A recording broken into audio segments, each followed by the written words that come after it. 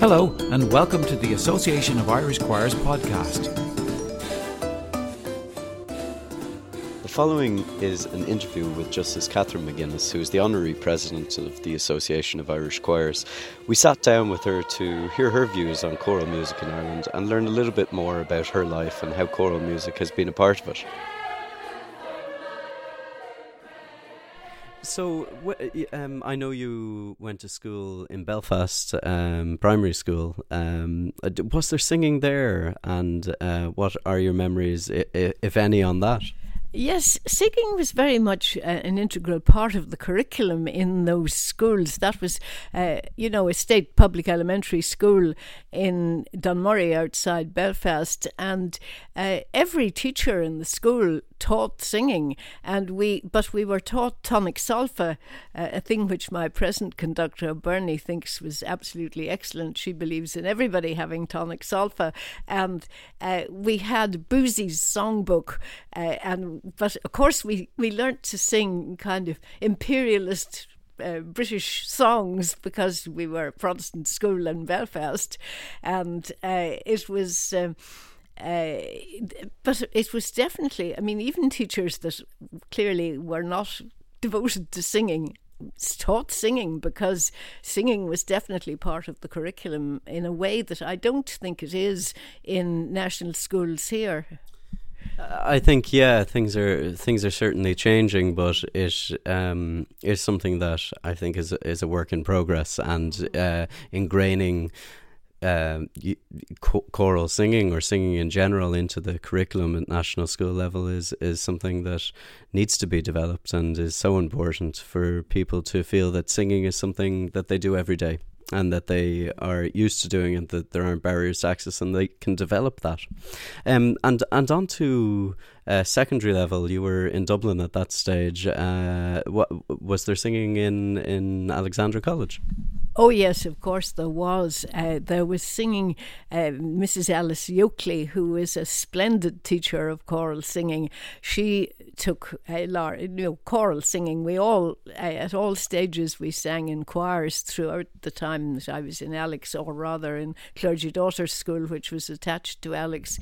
And also I had the luck that in the intermediate certificate I got a state kind of grant, because I had got practically 100% in maths, and I used that state grant to have singing with Molly Dunlop, who taught. That was individual solo singing, and that was really great because you had somebody concentrating on you, and we were all sent to sing in the feis and so on, and I'm not saying I won any competitions, but it gave you a confidence and a kind of an ability to stand up and sing, in front of people. It's funny that you mentioned math, because I know so many singers who are extremely good mathematicians. I also know many singers who aren't. But I wonder, sometimes when we're trying to set the case out for how maybe an involvement in the arts or in singing has a cross benefit to other activities. I think that's true to a certain degree. In your own life, did you feel that they were completely different disciplines? I suppose they are, but how might they have complemented one another, or not? Well, they were pretty well separate, I suppose, but I agree with you that there's quite a few people that I've met that sing that also would be interested in maths. I suppose on the practical level, when you're reading music, when you're sight reading music, I have never had any trouble out of being able to understand the length and the kind of mathematical relationship between the different notes and so on, so that it's not, that's the easy part. Absolutely, it's just very interesting, I suppose, to see how a person's mind is. I think from the outside you would think maths and music don't necessarily ally, but it obviously is something that. What I suppose I mean is that many people who are good at maths are also excellent at music, and you mightn't think that, I suppose, if you're thinking about music and those who are involved in the arts. It wouldn't necessarily be an automatic fit, but so many people are. So singing in a choir and singing in general has been something you do often, and sounds like it's been something that's been rewarding. Has it enhanced your life? Oh, most certainly, yes. I mean, it keeps me sane for a start. The thing that I find really extraordinary is that I would be going to a rehearsal once a week, every Thursday night, and I find that I could be down, and feeling I have far too much to do, and there's all those lists of things waiting to be done, and then you go in and sing for the evening, and you come out and it's cleaned your sort of mind and body and everything, that it really makes you come out happy. It really is, even if the rehearsal hasn't gone particularly well, it's still good for you, and it's good for you bodily too. I recall I had a medical procedure there. I was actually having a broken wrist repaired, and I had to have a full anaesthetic, and the anaesthetist man, who was kind of looking at me to make sure that was safe, says to me, "Well, I have to say, Mrs., you have a fine pair of lungs for your age." And I felt, and I said to him, "That's all the singing." And he said, "Oh yes, that's true. People who sing have better health in their breathing and so on." Absolutely, and there are so many studies that have proven that. They've now quantified that and showed that choral singing, or singing in general, is something that has a whole body physical effect, as well as the sense of well-being that it brings. And that same experience you've just outlined, where you go in absolutely exhausted and with so many things on your mind into a rehearsal, I think is echoed by so many people, because it's the completely different activity that's involved, and how that can be a distraction in a good way. Yes, absolutely. I mean, I really do think that it's so much so that at the moment, because I'm retired from the judiciary, I'm involved in, I didn't want to do nothing, so I've become involved in quite a lot of different kind of charitable organisations and so on.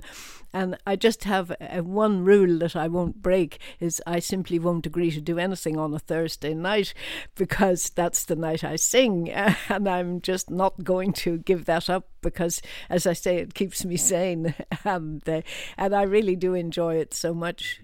We were just talking before the interview about travelling to and from Galway, which you've been doing a lot in your capacity as chair of NUIG, and how singing in the car is something that you've been doing. You might talk a little bit about that. Well, because obviously we're expected to practice at home, and we should practice at home, and I can tell you that our conductor gets quite annoyed if it turns out that we haven't practiced at home, and rightly so.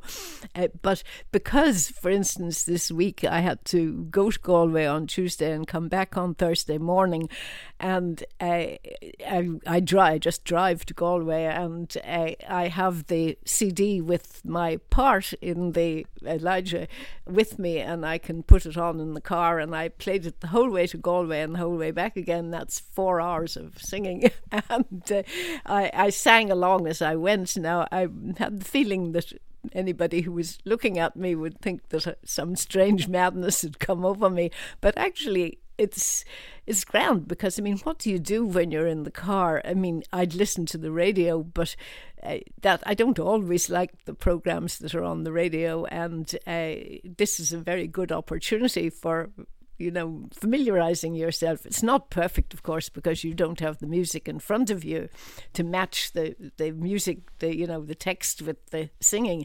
But I mean, a lot of what you learn, if you learn it by ear like that, it sticks in your head, so that I find myself, when I'm at home, going around singing to myself these bits of Elijah, and as given that the text of it is so ferocious, where it's all about, let's kill the prophets of Baal, and this kind of thing, it doesn't sound too good to be singing it as you do your housework. But I know if somebody were to come across you and not know what you were doing, or watch you in the car, I think a lot of people who are involved in singing have the same experience. I know I do it. So I think that's something that's really good use of your time, Catherine.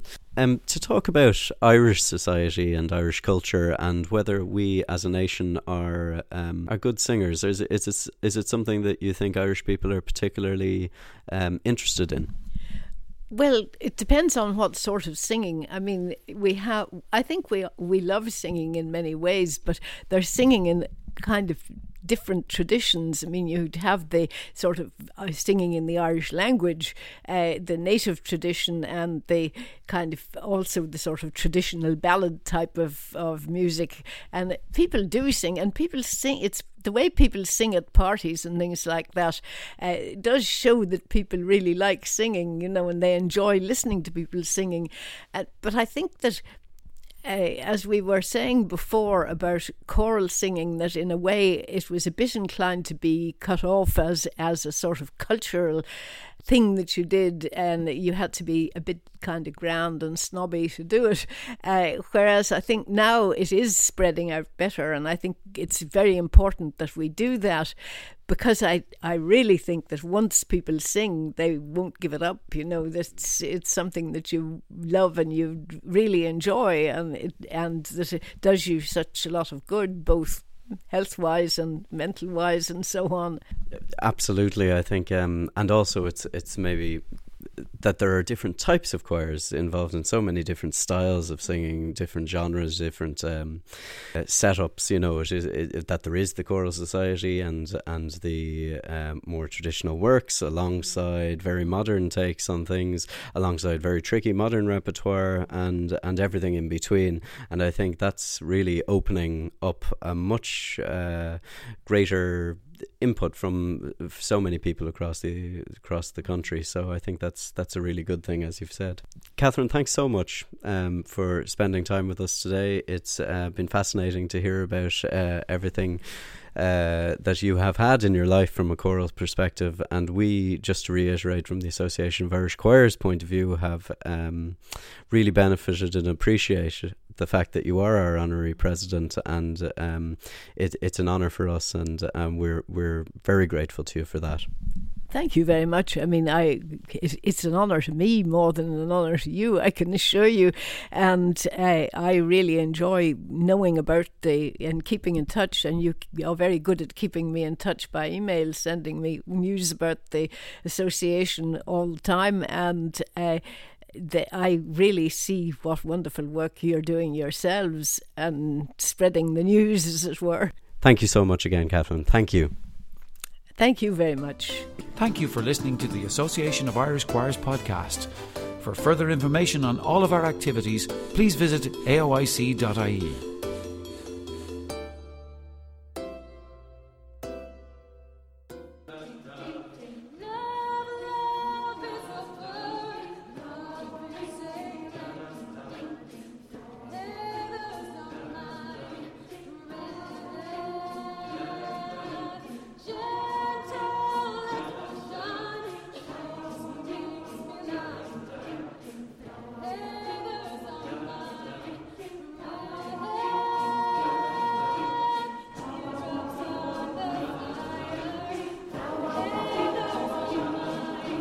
To become a member of the Association of Irish Choirs, please visit our website at aoic.ie or call 061 234 823.